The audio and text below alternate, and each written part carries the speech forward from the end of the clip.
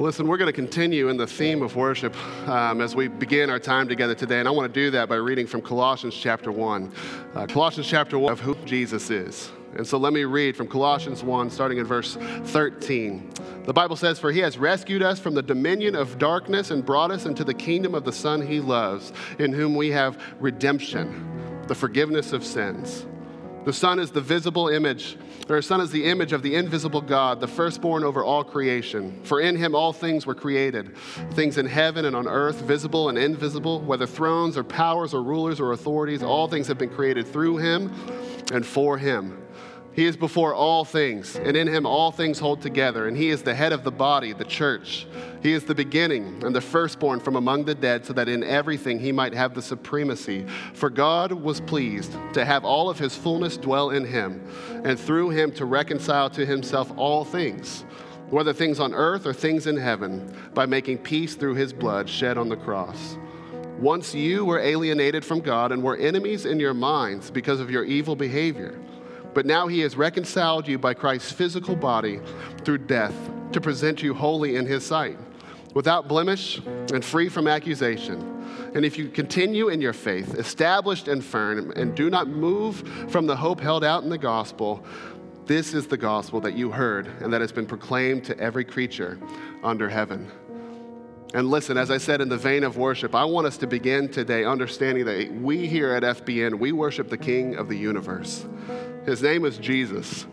He is alive. He is well. He is real. He's more than just a man. He is the fullness and the image of God.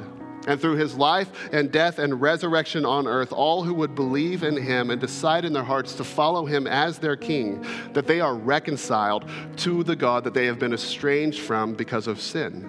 Sin is real. We all have it. There's no cure for it other than the precious blood of Jesus. He's the reason we gather. He's the reason we sing. He's the reason we sit under the teaching of his word. He's the reason we serve one another. And he is the reason we fight for peace for one another. He's the reason for all of it. And I don't know what condition you walked into this room today in. You might be here and this is just what you do on Sundays. This is just your routine. And listen, I'm glad for that. That routine is good. It's sacred. Keep that. Maybe you're here and you came in and you have a chip on your shoulder. You're frustrated, bad day at work, bad day at, I was going to say school, but it's summer, bad day with the family, the kids, whatever it might be, you have a chip on your shoulder. Maybe even for you to walk into this ministry, there's hang-ups here, there's people here that you have a hard time with. I don't know what it is. Whatever your condition today, let's set aside each and every distraction. Let's set aside every worry, every frustration, everything that might hinder our acknowledgement of Jesus Christ. Listen, all of that stuff will be for you there in an hour, right? If you can set it aside for just a moment, you can go back to it. I hope you don't, but you can go back. But for today, let us just center ourselves on the power and grace and the beautiful character of our Redeemer, Jesus Christ, and let that carry us through. So let's pray together for this, and then we'll join in the word. Our God, thank you so much for just your character, for the way that Jesus is who he is. And God, I pray that today we would just worship him for no other reason than just because of who he is. Certainly, he does so much for us. Certainly, there's things that we want to do in response to him. Most of all, his character is beautiful, and his power is supreme, and we're in awe. I pray that today would be would be nothing less than a time for us to be impressed together by the beauty of Jesus. Would you do that work in us today and through your word? In Jesus' beautiful name we pray. Amen. You can have a seat. Thank you so much for being here. And listen, with hearts aligned and in worship, we want to welcome you here today at FBN. By the way, can we give our worship team a hand for just leading us today? We're so grateful for them and just their constant leadership to us in worship. But listen, if you're here today, I want to welcome you. If you're new to FBN, then a special welcome to you, because we know how hard it is to just walk into a new place, to not really know what your experience is going to be like. So thank you for joining us. And if you would allow us the pleasure of getting to know you, there's Connect cards around you that you could fill out, and you could just drop it at the Connect desk out here, out these doors. We'd love to just get to know you at a convenient rate to you, right? We're not going to bombard you. We also have a gift for you if this is your first time here. But I also want to say a very special thank you to you regulars, the many of you who are here all the time. You prioritize worship. This is something that you love, something that you crave, something that we can almost bet you're going to be here. The practice of prioritizing worship, the practice of worship with the collective of God's people, it is meaningful, it is enriching, and it does more for us than we could ever possibly imagine. Right? And so thank you for being here. Thank you for making that discipline in your lives and in your families, for that routine, because that routine of worshiping together, it's an anchor point in the faith. And for those who fall out of that routine, as the scriptures say, they make themselves more vulnerable to a greater threat than the occasional unimpressive Sunday morning, right? And we have those, don't we?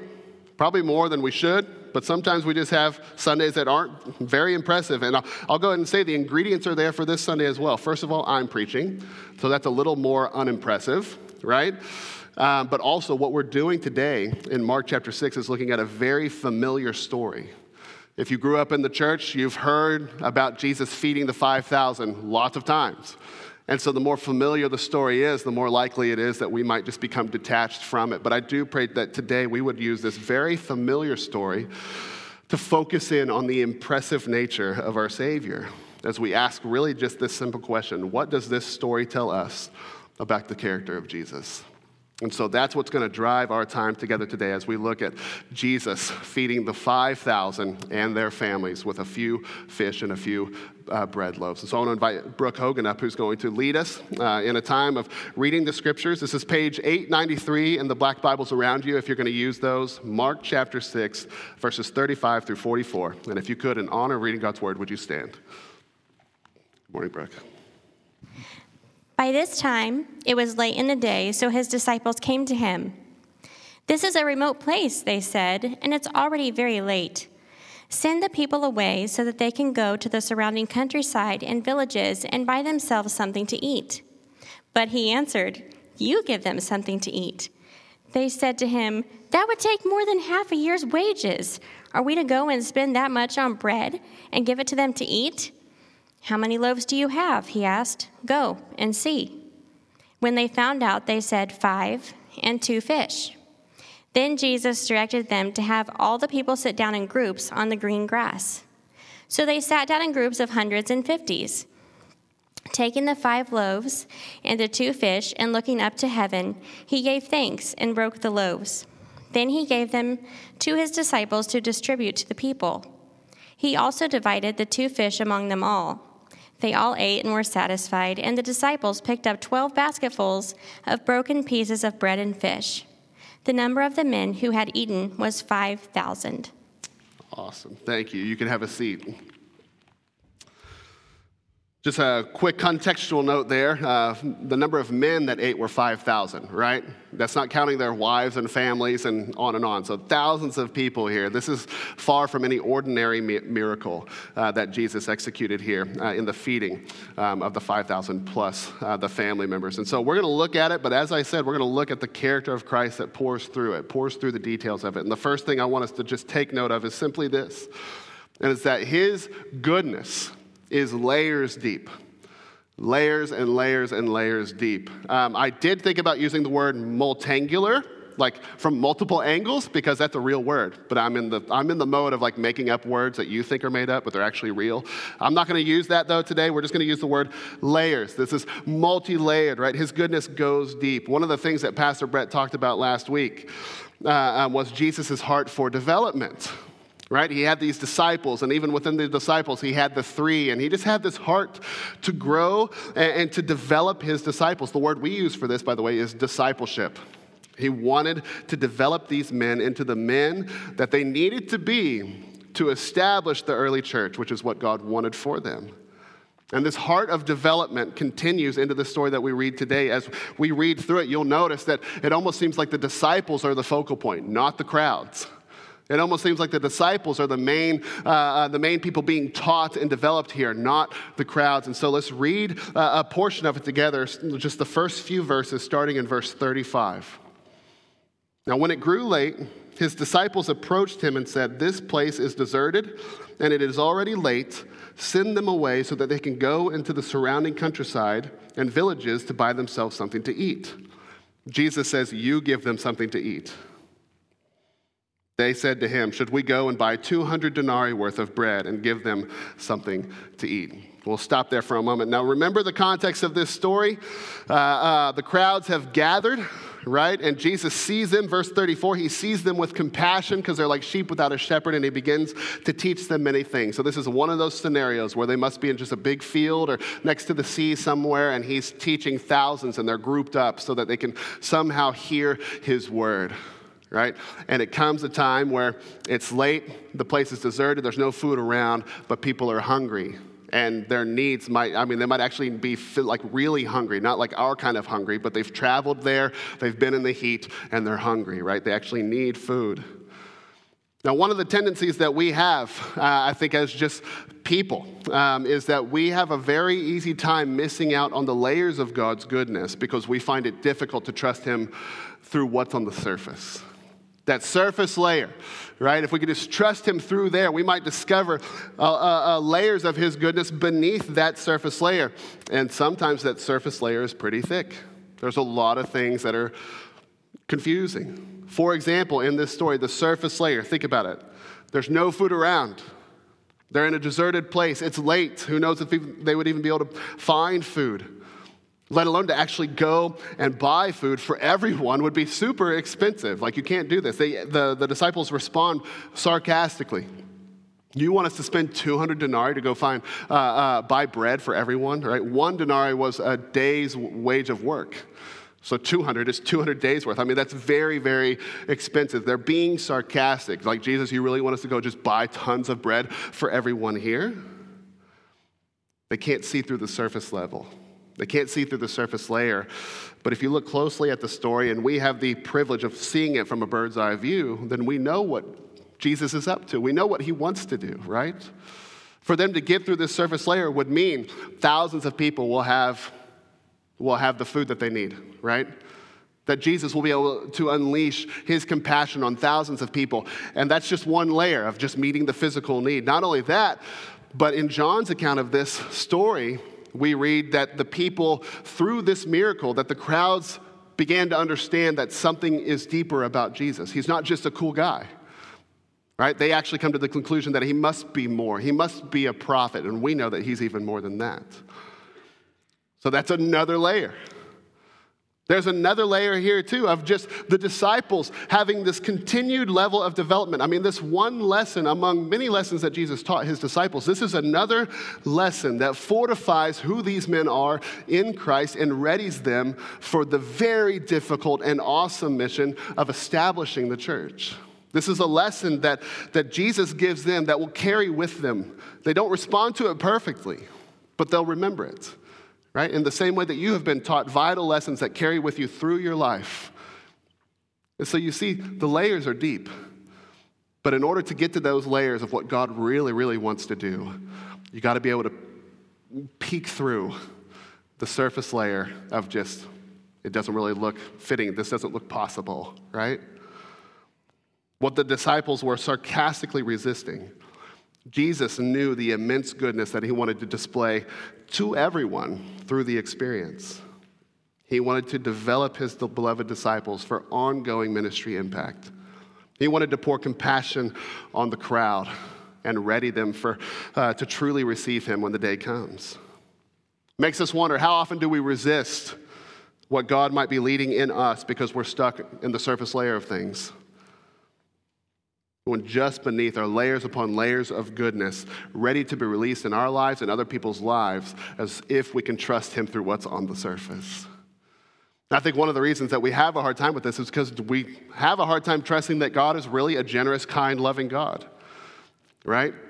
There's a lot of people, even in our lives and in our midst, who the picture that they portray of God is not generous and kind, but is judgmental and harsh and critical.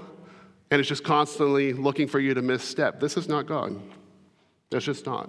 And if somebody has given you that perception of God, I'm sorry, because that's probably led to some church hurt and some frustration for you spiritually. The Bible says in James chapter 1, verse 17, that every good and perfect gift is from above, coming down from the Father of lights, who does not change like the shifting shadows. In Psalm 104, verse 28, talking about giving people food, literally. When you give it to them, they gather it. And when you open your hand, God, they are satisfied with good things. See, at the depth of God's character is a wellspring of eternal kindness and generosity for those who worship him and for those who would receive his son, Jesus.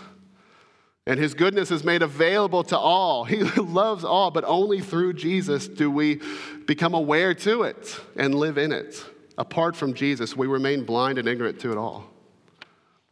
And I want to go and just say here, even though our focus this morning is the character of Jesus Christ, that if you've been living life unaware of God's loving goodness, if it's been hard for you to find, it's not because he's not good. And I say this with compassion because I know that life is difficult, that we're not all born into the families we want to be born into, that life doesn't just give us everything that we could possibly want for comfort and peace and rest. And so the surface layer is very thick for a lot of people. And we are empathetic to that, and many of you know that reality, but you must trust God through it because beneath it, you can be sure that his character is good and loving. And so for many of us, we're just stuck in the surface layer. And there's many more, honestly, who they have a struggle with this as well because they actually do go deep. They try to go as deep within themselves as they can, and yet there is not the love of Christ abiding in their hearts. The love of Christ that leads to salvation. And so the deeper they look, the more void they feel, and the more empty they become until they invite Jesus Christ to fill it all. And he's the only one that can, and even more surprisingly to many people, he desperately wants to. He really, really wants to. He wants to fill every crack in your heart. He wants to heal every wound that you've endured. He wants to satisfy your every longing. And only he can. So that's the first character trait that we want to acknowledge today. But the second is this. It's that his provision is completely satisfying. He does nothing halfway, right? His goodness is multi-layered, if we could trust him through the surface layer. But man, his provision is completely satisfying. Look with me at verse 38, reading through the rest of our passage. He asked them, "How many loaves do you have? Go and see." And when they found out, they said, 5 loaves and 2 fish. Then he instructed them to have all of the people sit down in groups on the green grass.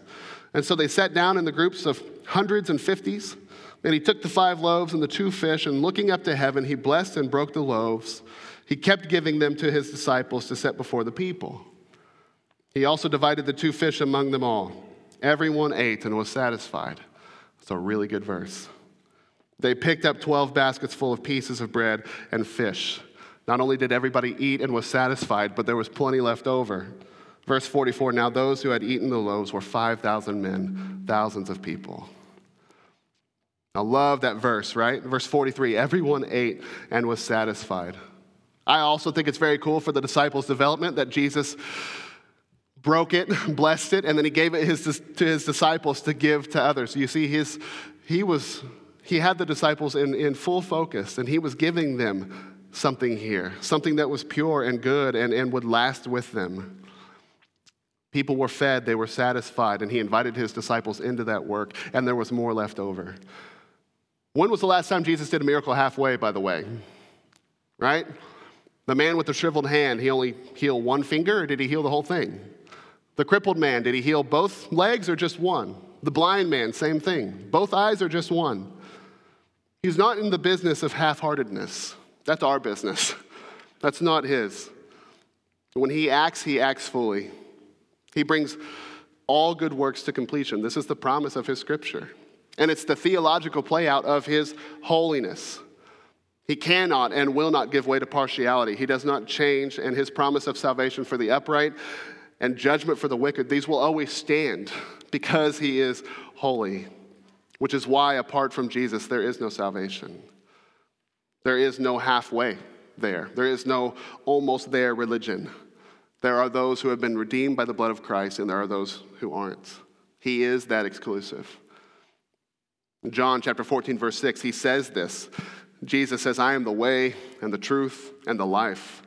No one comes to the Father except through me. No one knows God except through Jesus Christ. Right? He is not the half-hearted one. We are the half-hearted ones.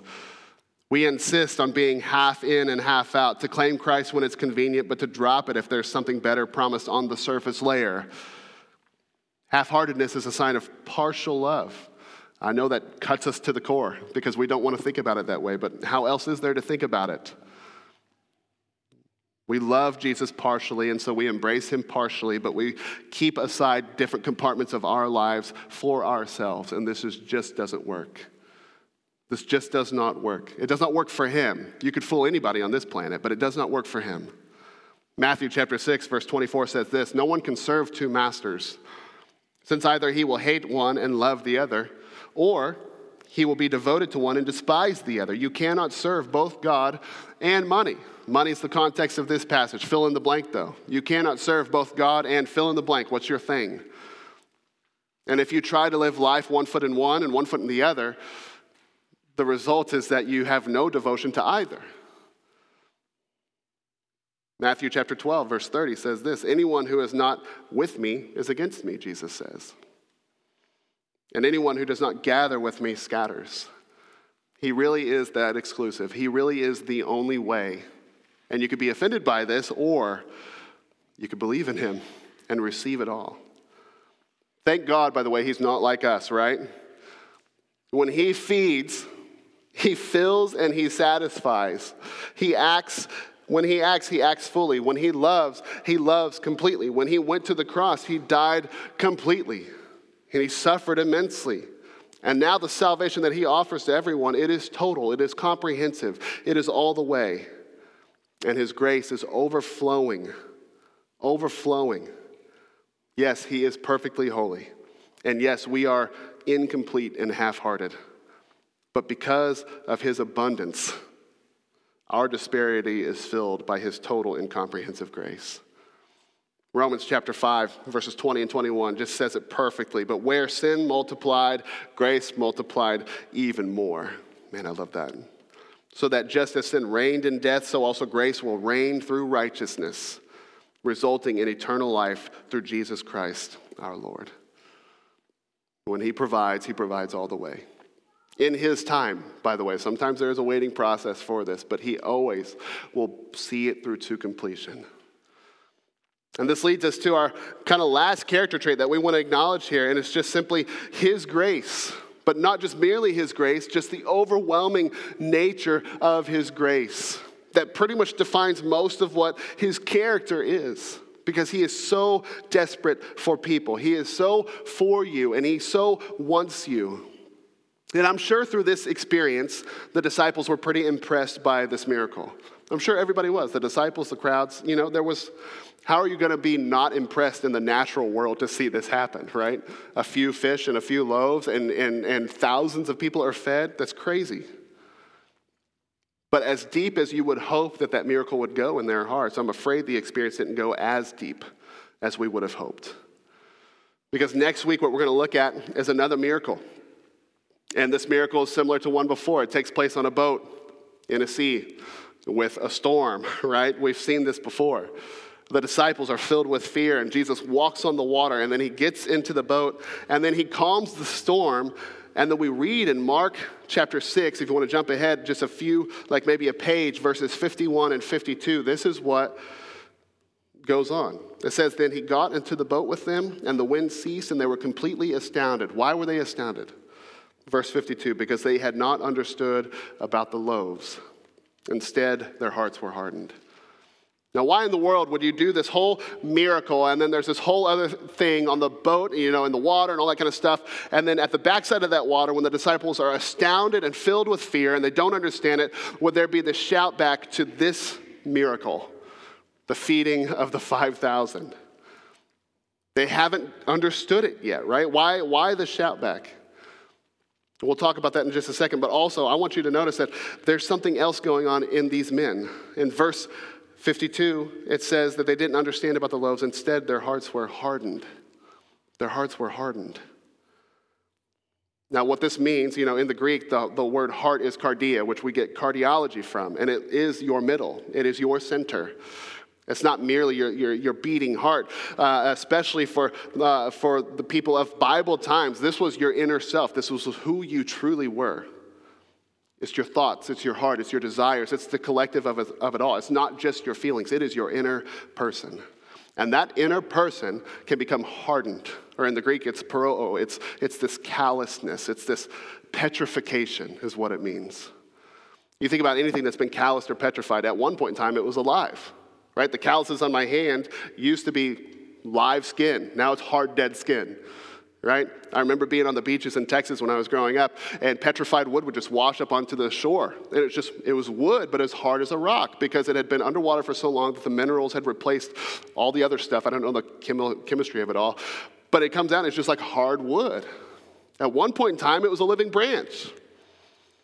What is this hardening that happens? I heard one pastor say that this hardening happens most when people encounter Jesus over and over and over again, and yet are unresponsive as a result. That is the hardening process. You think about Pharaoh, who encountered the power of God. You think about any church person who has sat in a pew for 30, 40, 50 years, unresponsive, holding on to their pride. These are the hardest people that you will ever meet. They are the hardest people. But I think one of the mistakes that we make is that we think the hardening comes later. Like their hearts were hardened, and so wow, like I can't believe that these disciples would see all these miracles, and yet they would harden their heart towards God as if they made this big overt decision. Like, God, I see you, I see what you're doing, and I'm not going to believe. It wasn't that way. What they were doing was responding out of their default position. And you, in your default position, are hardened towards God. As it says in Colossians 1, your default position is an enemy, is rebellion. That's default. These guys were just acting in their default, and we do as well. And it's very easy for us to retract back to our default, even after coming to know Jesus as Savior. See, these men didn't connect the dots. They didn't understand the divine and trustworthy nature of Jesus, at least not fully. And so this is the functional condition of most people, to underestimate who Jesus is. And in this, we often make another mistake and assume that because a hard heart is our default position, then why is it sin? If I come into this world with a default hard heart, then why am I held accountable to that hard heart if I didn't choose it? We understand sin to mean merely bad choices and decisions. That's part of the problem. We think sin is just bad behavior, and we forget that bad behavior is indicative. It's just a symptom.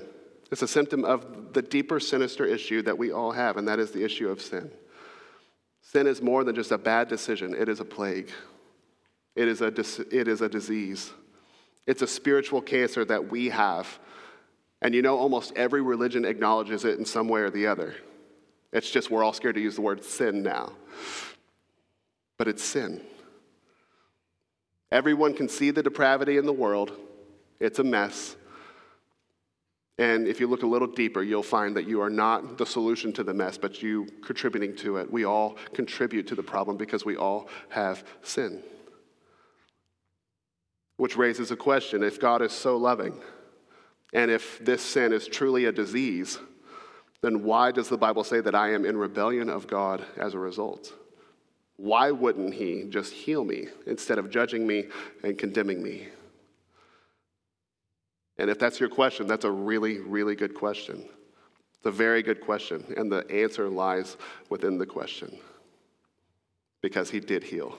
He provided a way, and his name is Jesus. John chapter 3, verse 16 through 18. For God loved the world in this way, that he gave his one and only Son, so that everyone who believes in him would not perish but have eternal life. For God did not send his Son into the world to condemn the world, but to save the world through him. He made a way. And anyone who believes in him is not condemned. But anyone who does not believe is already condemned because he has not believed in the name of the one and only Son of God. He has totally made a way for you. He has completely and totally made a way for you. He has healed. He has provided the cure. He has made it as accessible as anything can be made. And so to deny the cure and to shake your fist at him when he's already provided a way, this is rebellion. Your rebellion is not in your material choices of good and evil. Your rebellion is in your disbelief.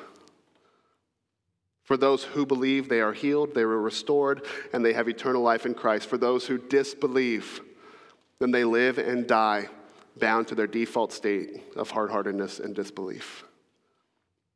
See, God sacrificed his beloved son for you.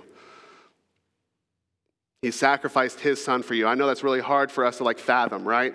I had this big, long example that I was going to bring up, but I decided not to because I couldn't get through it without crying. But I have a son, and I can't even imagine killing him for your sake. I wouldn't do it. I'm not that nice. I would not kill my son to save you. God did, right? God did. And he killed his son, Jesus. And so if I had done that with my son, and as he did that with his son for you, and for me to say, thanks, I'm not against you, but that's for other people, how is he to not take that as rebellion? How is that not an enemy mindset? This is where we are. This is our default. But for those who believe, the grace that he bestows is complete. It's to the brim. It's overflowing. It's comprehensive. It is never ending because of his love for his son. That is now his love for you. Now, Jesus, after feeding the 5,000, he goes and he does this thing where he walks on the water. And he has that interchange with the disciples. In John's account, he goes on to teach. And at the beginning of that teaching, he has the loaves still in his mind. Jesus does. And in John chapter 6, verse 29, he says this: "This is the work of God, that you believe in the one that he has sent." That you would believe in Jesus. And then later in verse 35, he says, "I am the bread of life. No one who comes to me will ever be hungry, and no one who believes in me will ever be thirsty again." This is his promise for those who receive Jesus Christ. This is his promise for those who will receive Jesus into their hearts, which I know is like a churchy thing that we say a lot of times at VBS and different things like that. It really just means that you have a heart ready to receive him, that is humbled and surrendered and confident in the reality of Jesus' life and death for you. That in your inner person, you know that he did what he did for you. That in your inner person, you believe and confess, and you're ready to pledge the allegiance of your life to him as your king and as your savior, through which even the hardest hearts can crumble. And even half-heartedness can find a fuller, newer way of going. And at the end of the day, this is what it comes down to. It comes down to your heart and the state of belief that is in your heart. And I could preach to you all day long, and we could set up, the coolest experience here. Ultimately, it comes down to that, and so everything else comes shy. I'm not going to manipulate you into following after Jesus, but if you're here, and whatever condition you came into, but you feel the Lord stirring in your heart, that's him, that's not me. And that's him, and that's not this place. That's him with his focus on you, wanting you to humble, to surrender, and to receive his son, in which there is the fullness of life, there is the fullness of joy, there is the fullness of purpose. I can't control that for you, but I do want to give some time for all of us to take into consideration the status of the belief in our hearts towards God. And we've talked a lot about the heart. We've talked about hard-heartedness. People who resist salvation are often hard-hearted people. They hear the truth and they just deny it, and that's hard-heartedness. But there's other kinds of hard hearts, right?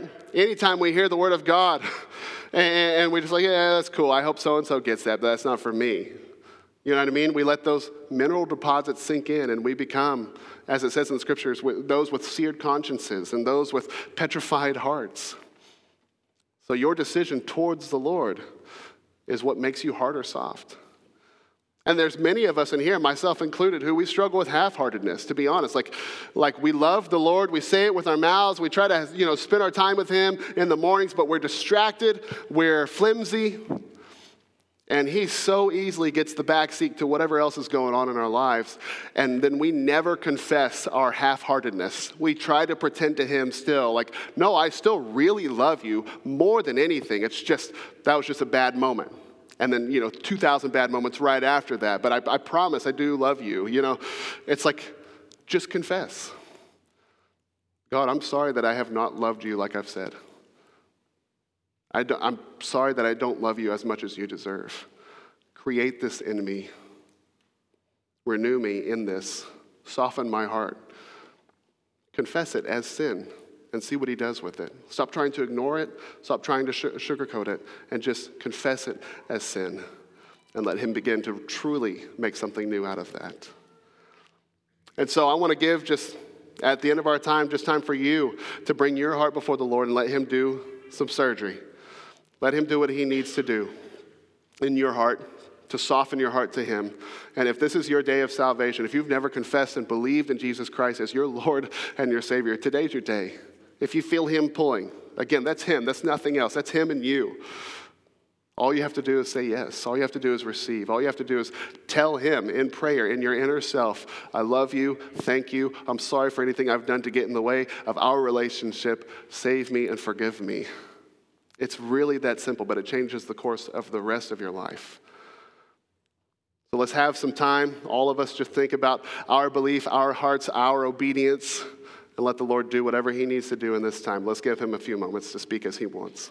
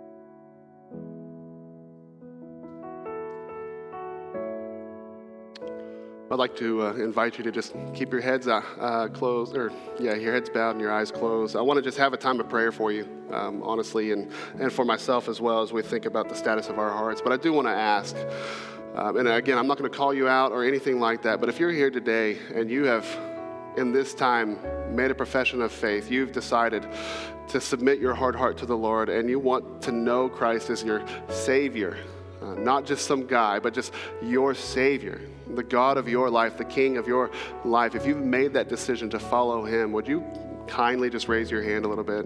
I'm not going to call you out. I just want to pray for you. Awesome. I see you. Thank you. Let's have a time of prayer. Our God, thank you so much for the work that you do through the love and power of Jesus Christ. Father, we don't deserve any of it, but we are completely impressed by it. For everyone in this room, God, as I pray that as they walk out of these doors today, that though we looked at a familiar story and we do this kind of ordinarily, God, that there would be nothing ordinary about it, that the impact that you have on our hearts would carry beyond these walls. God, that we would take steps of obedience, that we would follow after you, that we would confess the half-heartedness of our love to you, and that you would use all of these as ingredients to forge in us something new and beautiful and more reflective of the character of Jesus. And God, for the people in this room who did today make a decision in their hearts to receive you, to follow you, to start this relationship with you, I'm so thrilled. God, we praise your name for this, and we know that for everyone who believes in you, God, that there are angels rejoicing, and we join in the rejoicing of anyone who has made a decision to follow after you and to receive you. And so I'm grateful for that, and I pray that you would give them all they need to start this journey well, that you would give them the church and people to come alongside them, to help them and support them, and to teach them and disciple them. God, do among us exactly what you seek to do, each of us individually, so that we might further reflect the love and good character of Jesus Christ and live for him. In Jesus' name we pray. Amen. Well, listen, thank you so much for being here. I want to end with one challenge. If God did something unique in your life today, whatever that is, whether it be you prayed for salvation or you prayed for God to just overcome something in you that's been a long-standing frustration for you in your spiritual walk, I pray that you would just not let the week go without sharing it. I'm going to be right here. You can come up and tell me, and I'd love to pray with you, just hear a little bit about it, and then follow up with you through the week. You can email myself, Pastor, any of our pastors, through the week. We are open and accessible, and we want to come alongside you in whatever God is doing in your life. So if you would give us that opportunity, we would cherish it truly. But with all that said, we have other things going on here at FBN. We've got a golf scramble coming up to raise funds for our student ministries. It's our biggest fundraiser that we do for that cause. And there's other things, right? Family nights, all this stuff. So just have a good summer. Keep us in mind, though. We're here for you, and we love you. So you are dismissed. Go with Christ. Thanks.